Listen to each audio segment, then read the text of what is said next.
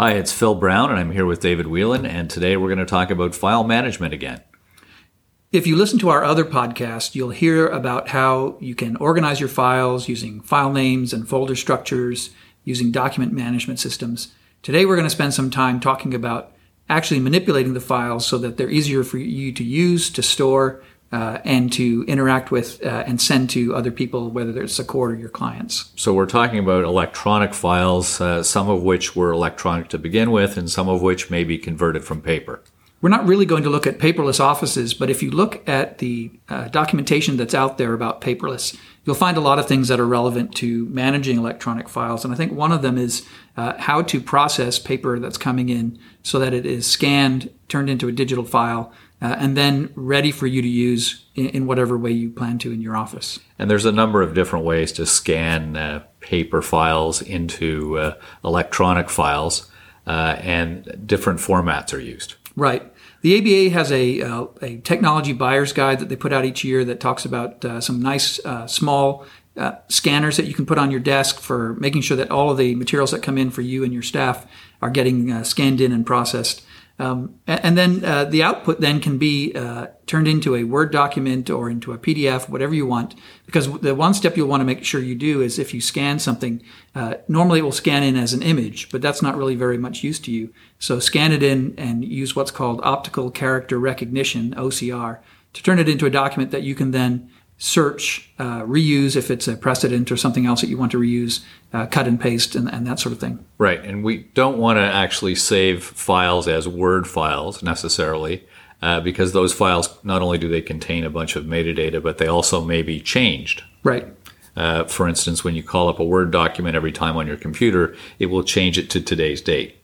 That's right. And really, there's a good rule of thumb, and there's a good blog post on it about at Lawyerist, the Lawyerist.com site about really PDF is a great option for your final documents. That way you know that it was sort of locked in place, and that can be your final document. So if you use Word documents, even if you scan into Word, then be prepared to use that essentially as a draft or a work in progress, and then focus on having PDF as your final outcome. A PDF document that has been OCR'd will still be searchable if you're using desktop or other search tools, and can be organized and manipulated almost as well as a Word document, but not so much that it is actually going to change the document. And you can also tag these files as you're saving them. We talked before about having a very consistent and robust naming system so that you could find the files by name, but you can also find them by tags when you're searching. That's right. In Microsoft Word, especially as you're saving the document, it's actually a hassle that a lot of people will avoid, but there's something called document properties.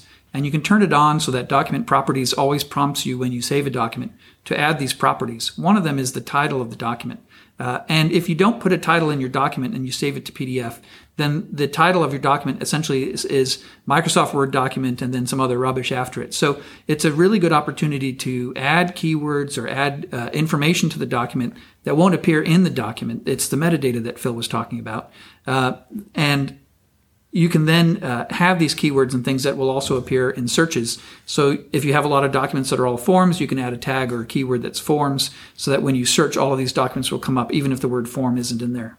Now, after we've saved these files into a digital format, do we just throw out the paper files right away, or should we keep them for a bit? Oh, absolutely. Throw them right in the trash same day. I'm guessing that's not your answer, though. My answer would be consider having a day box or something like that so that you can, at least after you've done your daily backup, which is always a good idea, you can then go and check to make sure that the files that you've recently saved are somewhere within the system. Yeah, that makes a lot of sense. The thing that you'll realize once you start making these documents into electronic and you've got this second copy in paper is that it's the same thing that happens in records management. A lot of your documents really aren't records. They're not things that you need to keep. They're just things that are used for the day-to-day operations of your law practice or the court or whatever. And so you'll start to differentiate those things that need to be kept long-term and those things that really they can be in the day box or, at the end of the week, you purge them. You shred them. You don't put them in a place that they can be reused or refound. There was a law firm in Minneapolis where one of their employees was taking discarded documents to her kid's school, and they were using the other side for drawing and stuff, and they were medical records and things like that. So you really want to make sure that you are disposing of them properly. And speaking of file retention and file destruction, you should also have a policy in place on how to destroy these electronic files eventually and a time frame for doing that. That's right. Even if they're documents you need right now for the case, they may not be things that you want to keep long term for whatever reason. Making that distinction between Word documents and PDF can be really useful, because that can actually be a really easy way to quickly sort the files that you saved on a particular client matter. At the end of the client matter, if all of your finals are those PDFs, then you can quickly remove them for longer term storage and maybe get rid of some of the work product you've had in the middle. And there's a number of different ways to secure these electronic files with permissions to look at certain files that you can set within your operating system or within your file management system. You can also encrypt them. You can have password protection on certain files. There's a number of different ways to handle how those files are dealt with. It's also good to think about whether you are keeping lots of copies of the same thing. And so if you have a document that you're reusing, and so you've got multiple copies across your file system or your document management system, you may want to think about starting with a single document and linking to it. And you can do that in Windows by just right-clicking on the document and creating a shortcut from the little menu. It'll say Create Shortcut. Or if it's web-based, you can actually create links. But that allows you to then get access to a document that is in a different folder or in a different part of the system without actually having multiple copies of the same document appearing everywhere. And I know people tend to think of electronic data as being very cheap to store, but when you're looking for a particular file, it makes no sense to have 12 copies of that file. You know, the email that you've saved from your inbox into a file folder, and that file folder then going into a client file folder. When you're looking for that piece of correspondence again, or some documents that were attached, you don't want to find it in 6 different places. That's right. The cheapness of the storage is offset by the cost you will have in hunting around and making sure that you've got the actual copy of the actual document you're looking for. So anything you can do to deduplicate or find the duplicates and either remove them or just limit yourself to the actual number you need will be beneficial to you and your staff. And the one place I would talk about redundancy being important would be your storage locations. Right.